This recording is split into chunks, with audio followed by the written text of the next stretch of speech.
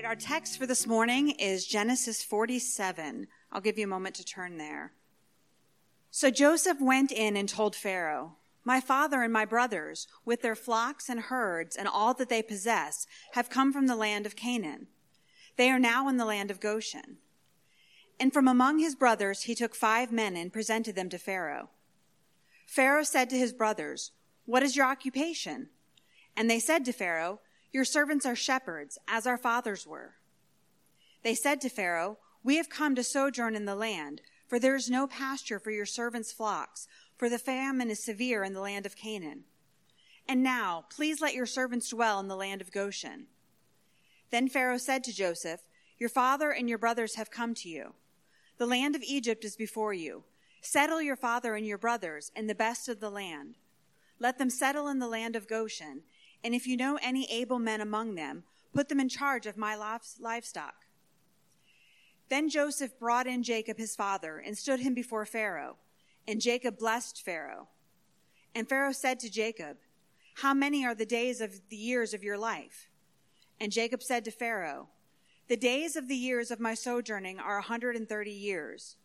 Few and evil have been the days of the years of my life, and they have not attained to the days of the years of the life of my fathers in the days of their sojourning."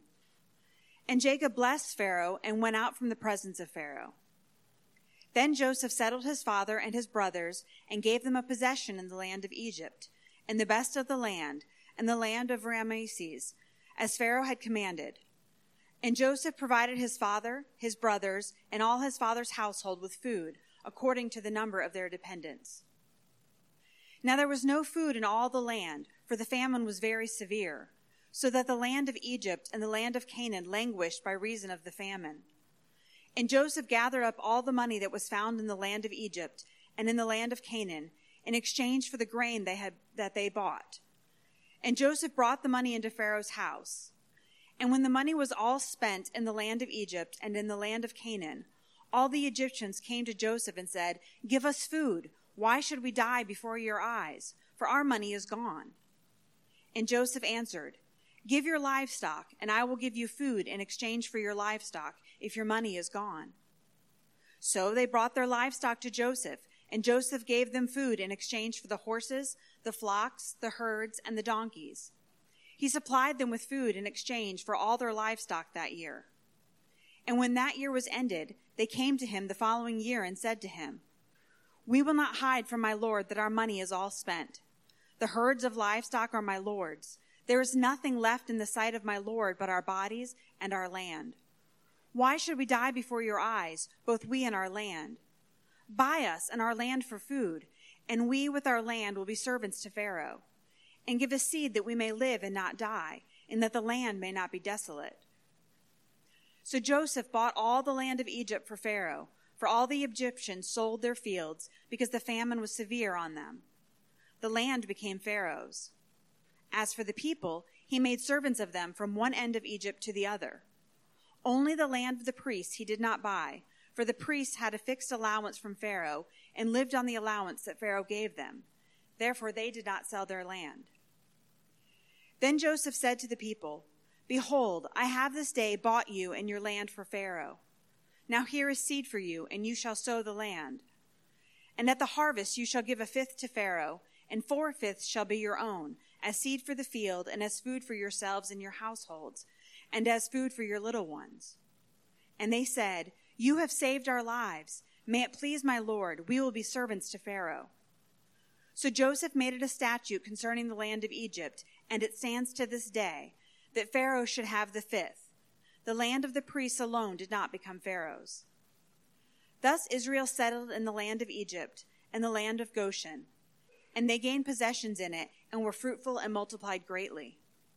And Jacob lived in the land of Egypt 17 years. So the days of Jacob, the years of his life, were 147 years. And when the time drew near that Israel must die, he called his son Joseph and said to him, "If now I have found favor in your sight, put your hand under my thigh and promise to deal kindly and truly with me. Do not bury me in Egypt, but let me lie with my fathers. Carry me out of Egypt and bury me in their burying place." He answered, "I will do as you have said." And he said, "Swear to me." And he swore to him. Then Israel bowed himself upon the head of his bed.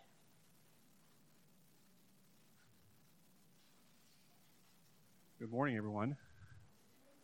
Hope you all are well on this beautiful sunny Mother's Day. Can I ask all the moms in the room just to stand up? Let's do this first today and just recognize you for the wonderful love and nurturing that you provided to all your families and to us, men, and everybody else. Let's just recognize the moms in this room.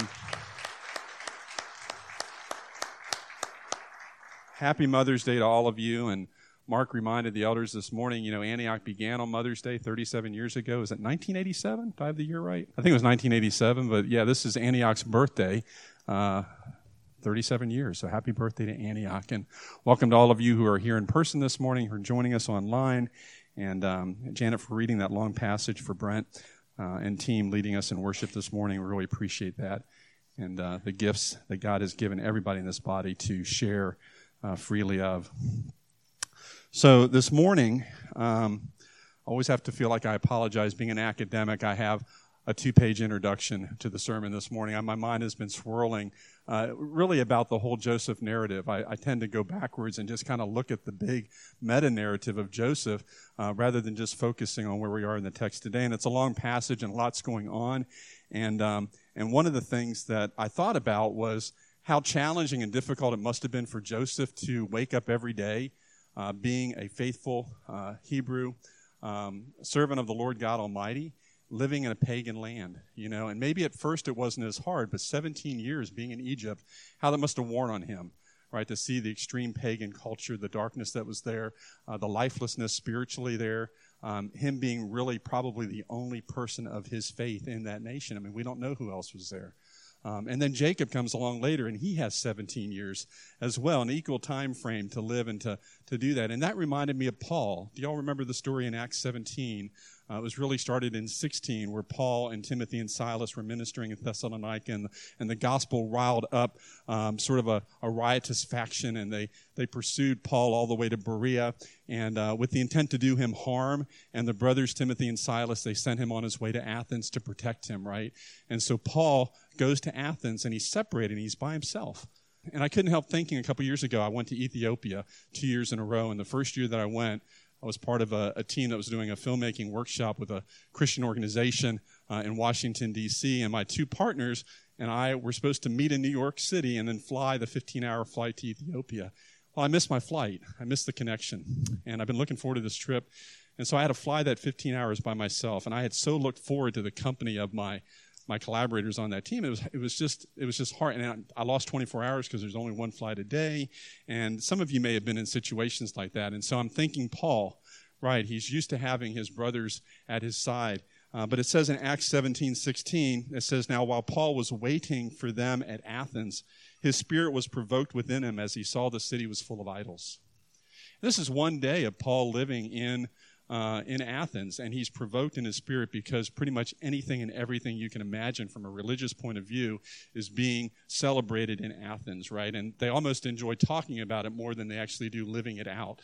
It's the debate and the philosophy and all that kind of stuff going on. Well, he was provoked. And I thought, how many days and years did Joseph experience the same? And would Israel experience during their 430 years of captivity in Egypt that would come? Well, then that got me thinking about Jeremiah, this wonderful passage in Jeremiah 29, where the Babylonians have come down and they've captured Jerusalem. They've hauled off the Israelites to Babylon, right? And this is not going to be a short occupation in Babylon. It's going to be a long play. And Jeremiah tries to encourage them with these verses in chapter 39. So we'll see if my clicker works this morning. And he wrote to them and he said, "Listen, build houses, live in them, plant gardens, eat their produce, take wives, have sons and daughters, take wives for your sons, give your daughters in marriage, that they may bear sons and daughters, multiply there, and do not decrease." But, my favorite verse, "But seek the welfare of the city where I have sent you.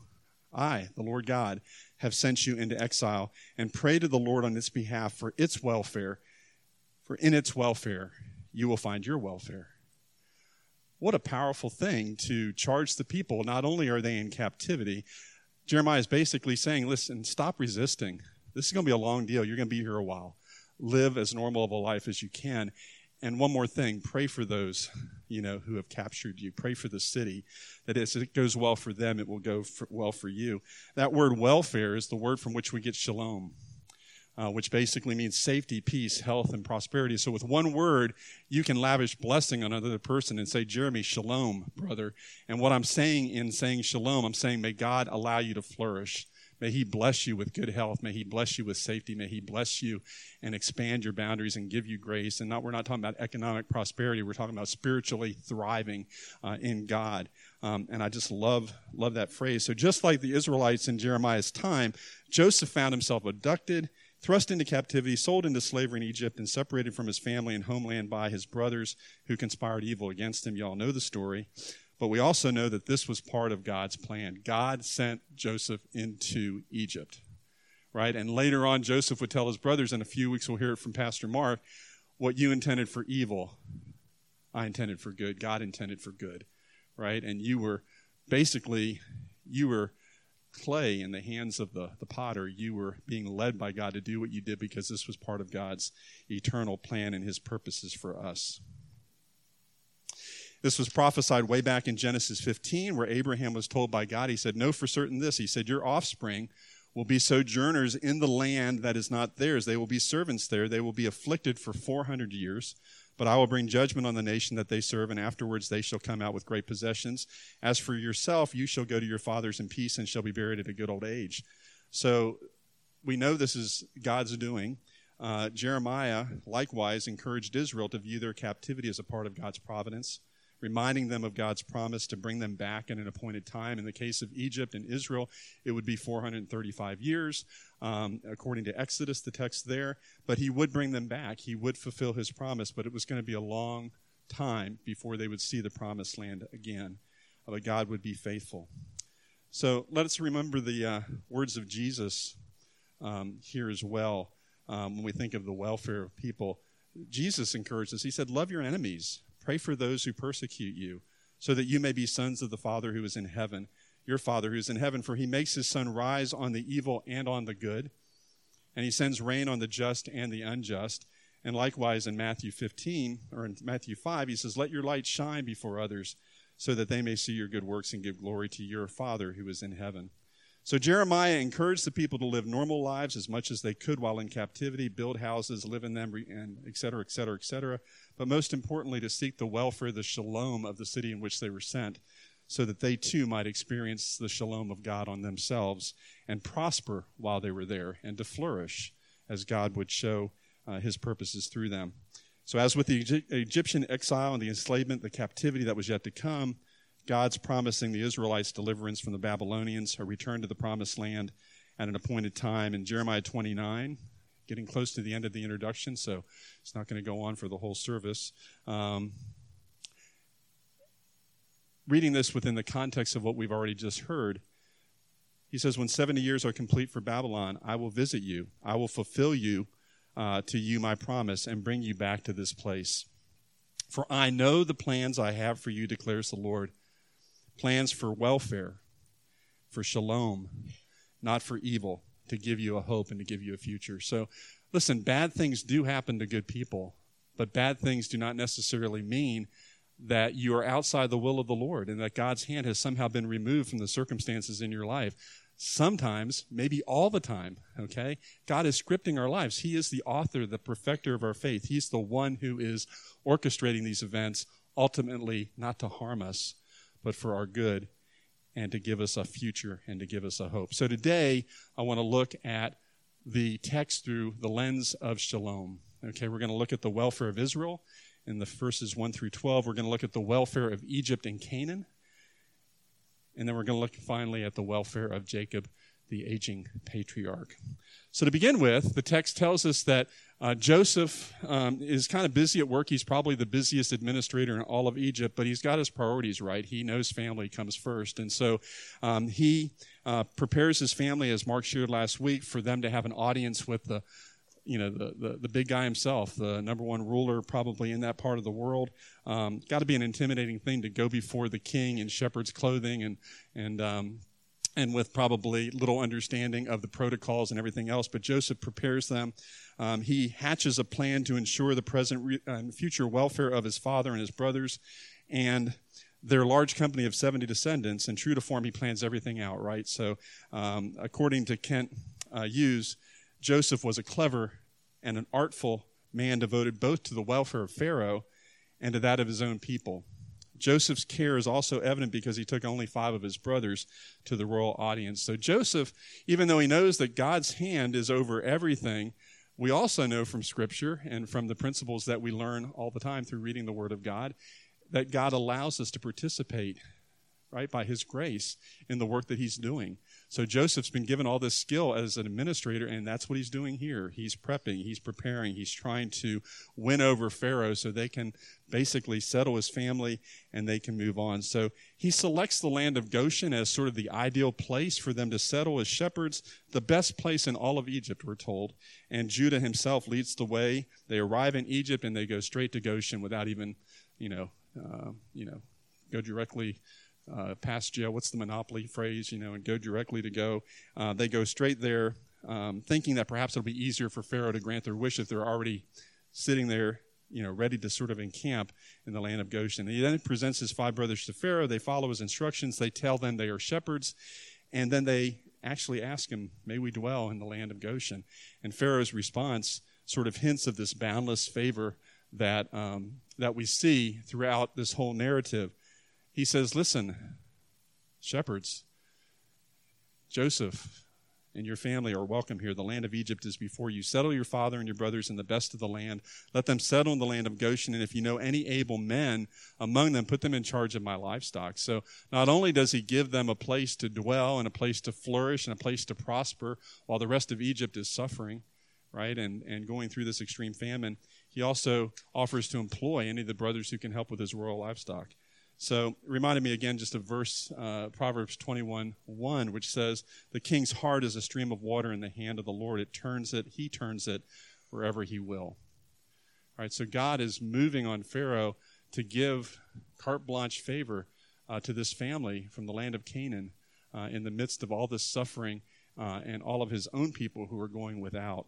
Just pretty much a mind-boggling and amazing thing.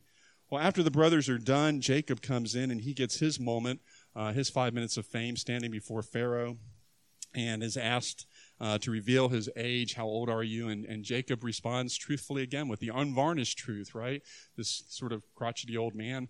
You kind of just imagine Jacob's had a tough life, and he's just going to speak the truth. And he says, "My days have been 130 years. And this probably may have impressed Pharaoh because back then the average age for an elderly person was like 111. Commentators, thank you for that little piece of nugget. I would have never known that. But not so much for Jacob because he lived under the shadow of his predecessors. Abraham lived to be 175, and Isaac lived to be 180, and Jacob, eventually, he lived to be 147. So, he considered his years to be pretty much few, as he would say here in the next text. "Few and evil have been the days of my life, have been the days of the years of my life, and they have not attained to the days of the years of the life of my fathers or in the lives of their sojourning." So if you think about what Jacob's been through, few and evil have been the days of my life. We have to kind of go back over everything that we've studied about his life. This is the man who lived 21 years in exile. He was sent way up to live with relatives, right, 800 miles away, I believe, for his own protection because his brother Esau wanted to kill him, and he lived in perpetual fear of his brother's wrath that entire time until they were finally reconciled by God's grace. He endured Laban's treachery for all of that time in deceiving him first to marry Leah on his wedding night and making him wait 7 years before he could marry his true love, Rachel. And then that was followed by another 7 years of indentured servanthood, or servitude. Wasn't really indentured because he was getting paid to Laban, but it was constantly changing an unfair compensation and wages. Laban was always changing the deal up to his advantage and abusing Jacob, in one way or another. Jacob had to endure, along with Rachel, the loss of Benjamin, she died in childbearing on the way back to the promised land, to the land that would become their promised land. And then finally, he endured 17 years of grieving for his beloved son Joseph under false pretenses, under a false narrative due to the lies and the cover-up of his eldest sons. This is a guy who's been through some tough stuff, right? Really, really hard stuff. And he sort of maybe didn't lay out this whole track record of his sufferings, but few and evil have been the days of my life. And so Jacob is going to get a gift from God. These last 17 years are going to be a blessing for him, after many, many years and decades of trial and tribulation. And so finally, he ends his meeting with Pharaoh by giving him a blessing. Commentators I read, it says it's probably short and sweet. It was probably something like, long live the king, Probably wasn't Aaron's blessing where he said, the Lord bless you and keep you, because that was reserved for God's people. So it's probably a short blessing, but it tells me again the respect, right? Because Pharaoh has blessed them, and now Jacob is going to bless Pharaoh on the way out as well. I came across an article by a man named Chris Patton, and he said this. He said, we need to follow King David's example and recognize that no one is in authority unless God has placed them there. We may not like it, but it's not our job to pass judgment on God's choices of authority. It's our job to honor God and the authority he has placed over us. We must then trust him to make a change in that authority when it is in his timing to do so. Until then, we are to work as if working for our Lord. He will reward us for this either now or later. Peter put it this way. He said, be subject to the Lord's, went too far. Be subject for the Lord's sake to every human institution, whether it be the emperor or as supreme, or to governors as sent to him by him to punish those who do evil and to praise those who do good. For this is the will of God, that in doing good you should put to silence the ignorance of foolish people. Well, Joseph ends this section in the passage. He provides for his father's household. They have land, and then he goes to the extra extreme. He's going to make sure they have food in a time of famine. He's going to provide for his family. I couldn't help seeing the irony here a little bit, because the Hebrew people are given the best land in which to settle, virtually an unlimited supply of food for the remainder of the famine for survival. And the Egyptians, in contrast, as we're going to see in a minute, were forced to sacrifice everything. They lost everything trying to survive. They had to give up everything just in order to endure the 7 years of famine before the times of reaping harvests again would resume. And so Israel prospered while the Egyptians suffered poverty and ultimately indentured servitude to Pharaoh. Genesis 47:27 reminds us at the end of the section, thus Israel settled in the land of Egypt, in the land of Goshen. They gained possessions in it. They were fruitful. They multiplied greatly. God's blessings on them. And again, we will eventually, see that the tables will turn. At some point, we're told in Exodus that a new king will arise over Egypt who wouldn't know Joseph, and he would declare to the people this. He would say, behold, the people of Israel are too many now. This is hundreds of years later, we assume. We don't know the exact time. They're too many now, and they're too mighty for us. Come, let us deal shrewdly with them, lest they multiply. And I couldn't help thinking again of how God works through leadership, right? You have one Pharaoh who God softens his heart, and Joseph can pretty much do no wrong. And everything Joseph needs and wants, he is the number 2 man, no one greater in all of Egypt except Pharaoh. And then we have this other Pharaoh down the road who comes who didn't know Joseph, and God hardens his heart, right, all the way unto the repeated cries of let my people go. And it took 10 plagues for him to relent, and even then he wasn't done with the people of Israel. So again, just amazing how God moves on the hearts of leadership, sometimes to give favor to God's people, and sometimes perhaps to give glory to himself, to show that through a hardened Pharaoh and king, God could still work and move in mighty, mighty ways. Well, that leads us to point number 2, the welfare of Egypt and Canaan, verses 13 through 28. And this section begins with this dire summation of the situation. There was no food in all the land. It pretty much had dried up. For the famine was very severe, so that the land of Egypt and the land of Canaan, it languished. And I took some time just to look up definitions for famine. There's been a lot of bad famines. One in Ethiopia years ago is one of the worst. I think there were over 2 million people over the course of that famine who perished, who died. The modern definition of famine, looked on several websites, and I don't know what organization this comes from, but one of the criteria to label something a famine is that it's so severe that at least 2 people out of every 10,000 people will die per day during that famine due to malnutrition, disease, starvation, etc. And so at the time, Egypt had a population somewhere between 2 and 5 million. We don't know exactly how many, but if you used 4 million and you applied the modern day metric, which we really can't do, but just for comparison's sake, that would mean a daily death toll of about 400 people per day unless there was a sufficient plan in place to provide for their needs, which we know there was. So if you multiply that out over 7 years of famine, this grows to about 1 million people. And it's just an estimate. And then you have to expand that out to all the land of Canaan and the other places where the famine touched. It's safe to say that Joseph, over 14 years of managing the affairs of Egypt, he saved countless millions of lives because God had used him for that time and that season of life, and these people would have perished without the extreme measures. So when we get into how he is managing the supply and demand, we need to look at it through the historic ancient Egyptian lens and not through our modern sort of worldview. So there's a little bit of a caution here. Through the modern lens, we might sort of, cringe a little bit. What if Feed the Hunger, sorry, Scott, for this analogy, this is not a rumor, don't spread this on, but what if Feed the Hunger announced tomorrow that, hey, listen, we're changing our financial model, we're going to now start charging the Ukrainians, $5 for every packet of food that we deliver.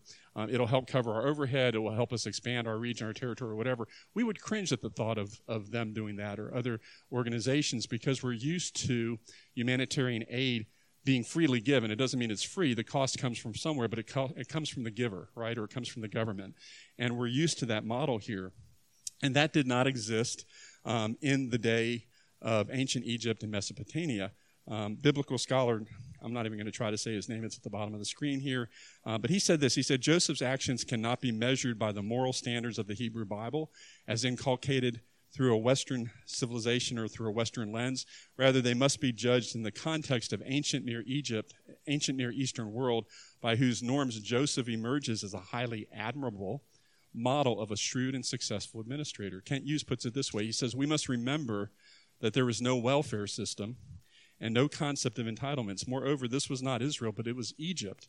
In later Israel, family members would help destitute relations by buying their land and employing them as servants or slaves. And those who were thus indentured received their land back in the year of Jubilee, which I think was every 50 years.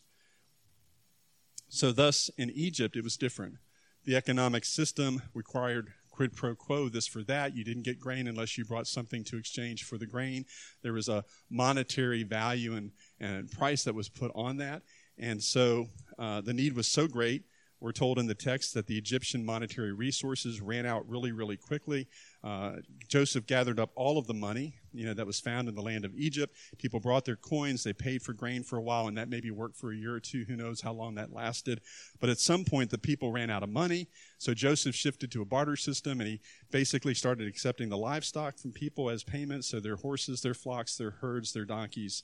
And then the following year, as they bought themselves some more time, he opened up the door for them to basically trade their land. Actually, he didn't open the door for them.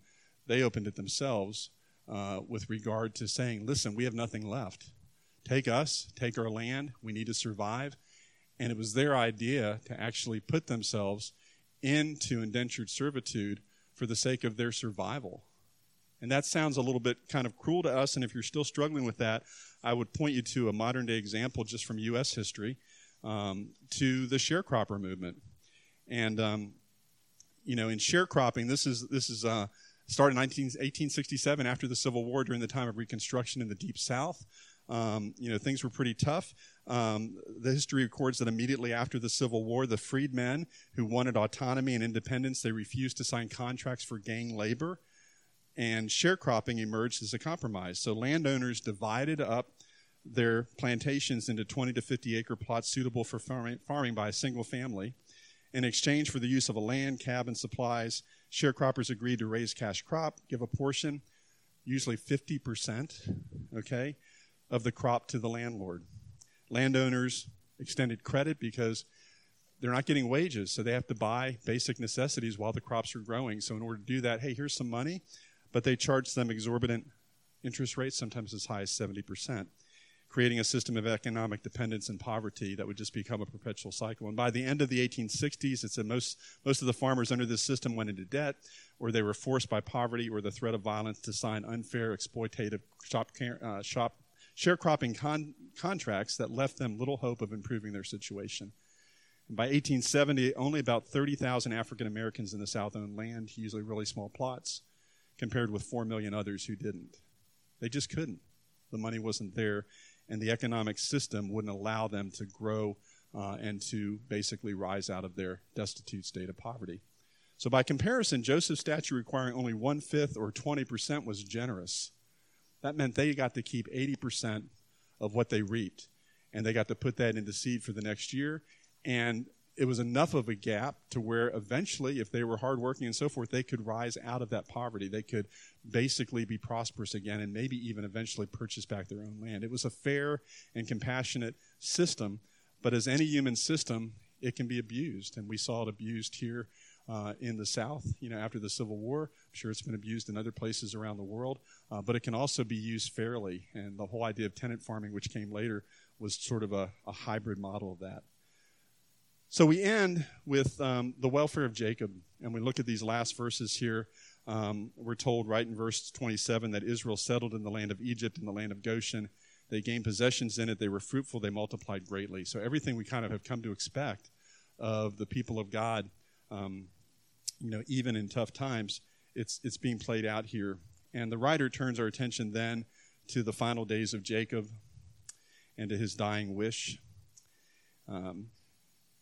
Jacob summons Joseph to his side. He makes one final request, and he says, listen, don't bury me here in Egypt.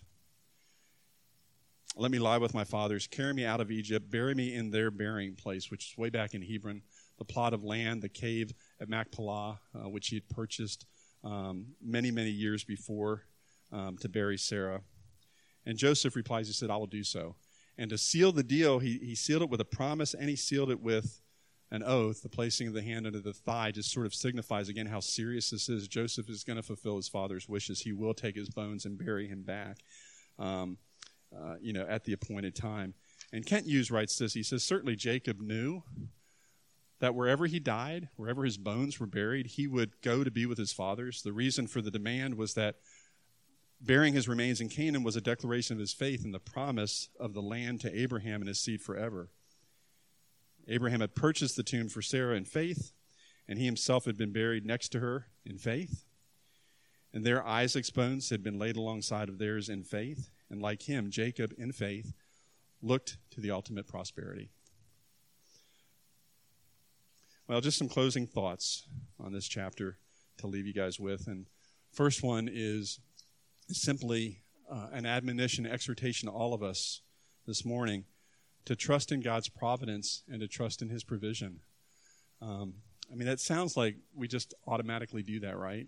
But do we do it really? I went back to Mark's sermon on Genesis 35, which I guess was probably a couple months ago, and he quoted John Piper, who gave a kind of a working definition of providence, and kind of did this from the first person point of view, as if we were saying this in English, but we use words like this. Piper, in talking about God's providence, he said this. He said, it means, I'll see to that. I'll take care of that. See means to take care of or to provide for. In other words, seeing something with a purpose is to make provision for what you see. Seeing to something is acting on behalf of something.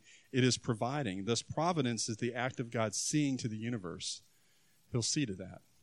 And we see that in this text so clearly, how God took care of not only the needs of Joseph and his family, he also took care of the needs of two large pagan regions, the nation of Egypt and the land of Canaan, and probably a whole lot of other places in between. The blessing spilled out. It wasn't just for Jacob and his family, but the blessings of God spilled out, and many people were blessed. The goodness of God fell on the righteous and the unrighteous, and that was God's purpose. So when we pray for the welfare or the shalom of cities and people, whether they are a friend or a foe, we're asking God in his providence, take care of it. Take care of it, Lord. I've got this unruly boss who right now is making my life miserable. Take care of it, please. Intervene. Bless my boss. Pour out your blessing of safety, health, peace, and prosperity. Change the heart of my boss. Change my circumstances. And God may or may not do that. We don't know. But pray the blessing on that person. And bless them. Bless your enemies. Bless those who persecute you. Sometimes they're in our own family, right? Sometimes conflict arises in the family between children and their parents. And we would never think of them as our enemies. But at that one point in time, they are perceived as the source of conflict, perhaps the source of you're robbing me of my joy because you will not let me do this, or I can't do that, or whatever. And we blame somebody for basically disrupting what we want to accomplish at a point in time. And we forget that God has put these people in our life, and he's moving in them in such a way that we need to have happen to us. In home group this week, we were talking about, I can't remember the exact wording of Mark's question that he gave us last week, but it was something to do with, whether you were raised in a Christian home or whether you were raised by non-Christian parents. In my case, Beth was raised in a really loving, nurturing Christian home environment. I was raised in a loving environment by unbelieving Italian mom and an Irish dad, and boy, do we have communication in our home. If you ever watched My Big Fat Greek Wedding, that was my family. It was very, very, very loud, and that was the love language, was loud. Loud was the love language. You would think it was anger. It wasn't always anger. It was just loud. And that was it. And we had all sorts of things. And as I look back on that time, as I've gotten older, I'm grateful for the family that I had. I'm grateful for the parents God gave me. Yeah, they weren't believers. Their hearts changed over time, and I'm not exactly sure where they were when they left this life, but I saw a change in them. And I know that God put them in my life for a reason, to make me who I am today. Right? They didn't set the best example. They didn't teach me the scriptures, but life lessons were learned, and I was molded and I was shaped and I became the man of God I needed to be, regardless, because God was sovereignly working through them to basically perfect me.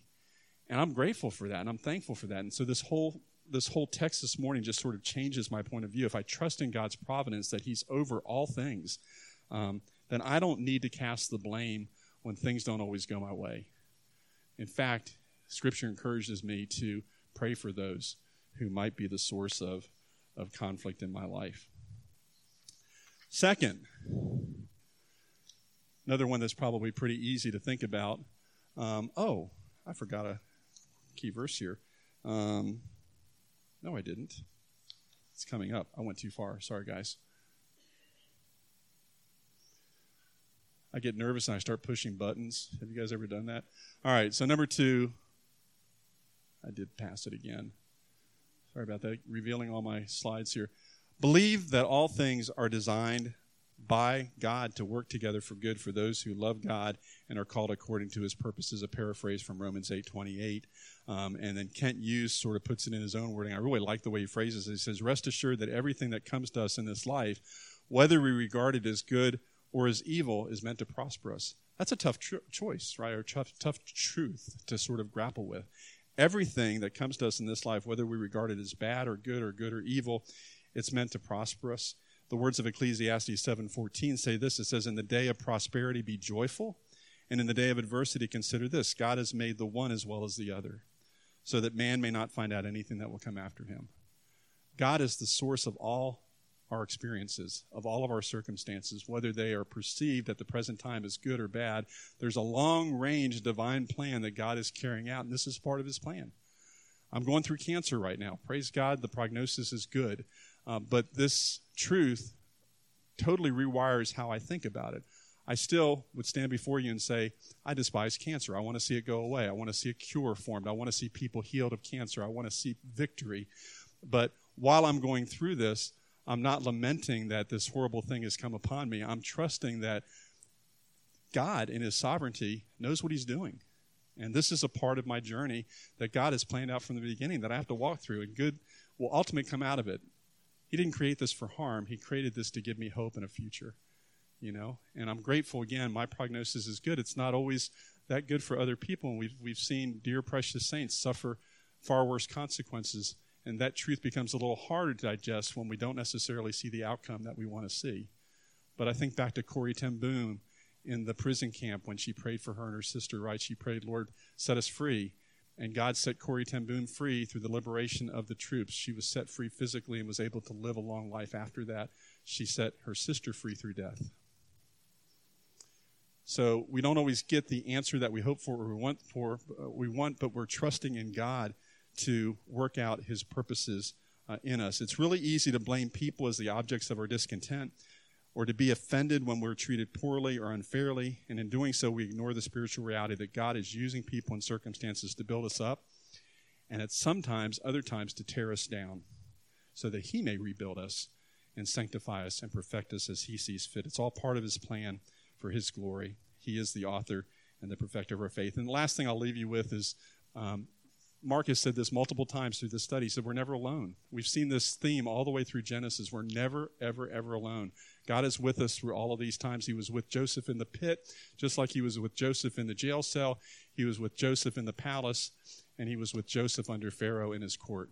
He was with him every step of the way. And I'm sure if he summed up his life in the pit at that particular time, it would be so easy to be in the pit and take on a woe is me, and I'm sure he had those moments. Why am I being victimized this way? Why have my brothers so treated me so miserably?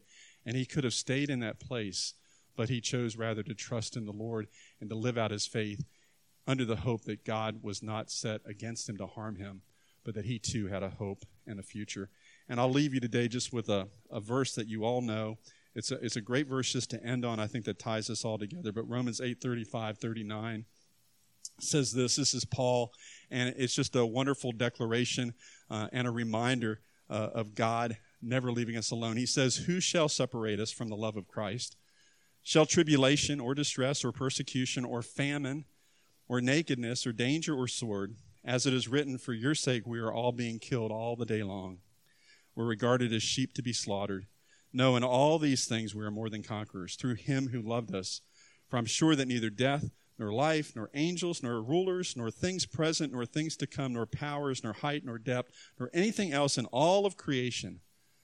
Folks, all of creation, there's nothing that does not include, will be able to separate us from the love of God in Christ Jesus our Lord.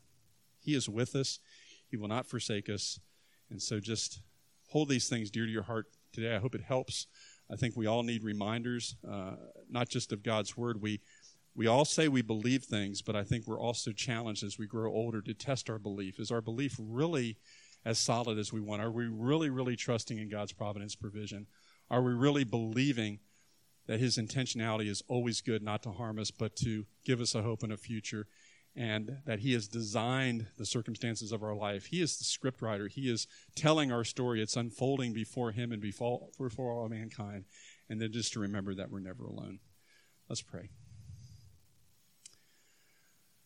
Father, I thank you so much for your word. Lord, just for the principles and the truth that you teach us through your word. And I pray this morning that, Lord, I'm just a clay vessel, Lord, and I don't know how well this came through, but I hope and pray that, Father, your word came through and what we needed to hear this morning came through.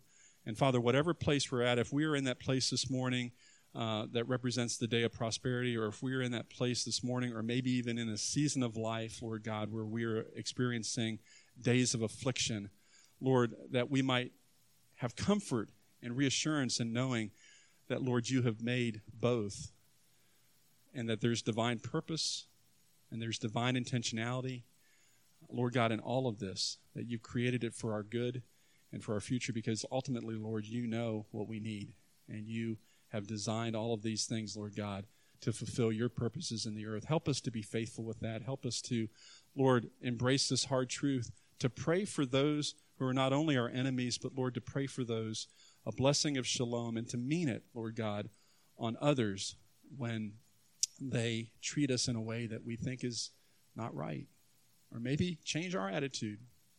Help us to see that person differently as an object of God's design, of your design, and, Lord, to pray for them, and to let that be our first thing that we do, rather than to complain and to gripe and to mumble, Lord God, about our circumstances. Help us to have the perspective and the mindset and the prayer life, Lord God, that would most honor you and glorify your name. We commit all of these things to you. I thank you for this day. I thank you for this people. I thank you for this church and for your blessing on us. In Jesus' name, amen.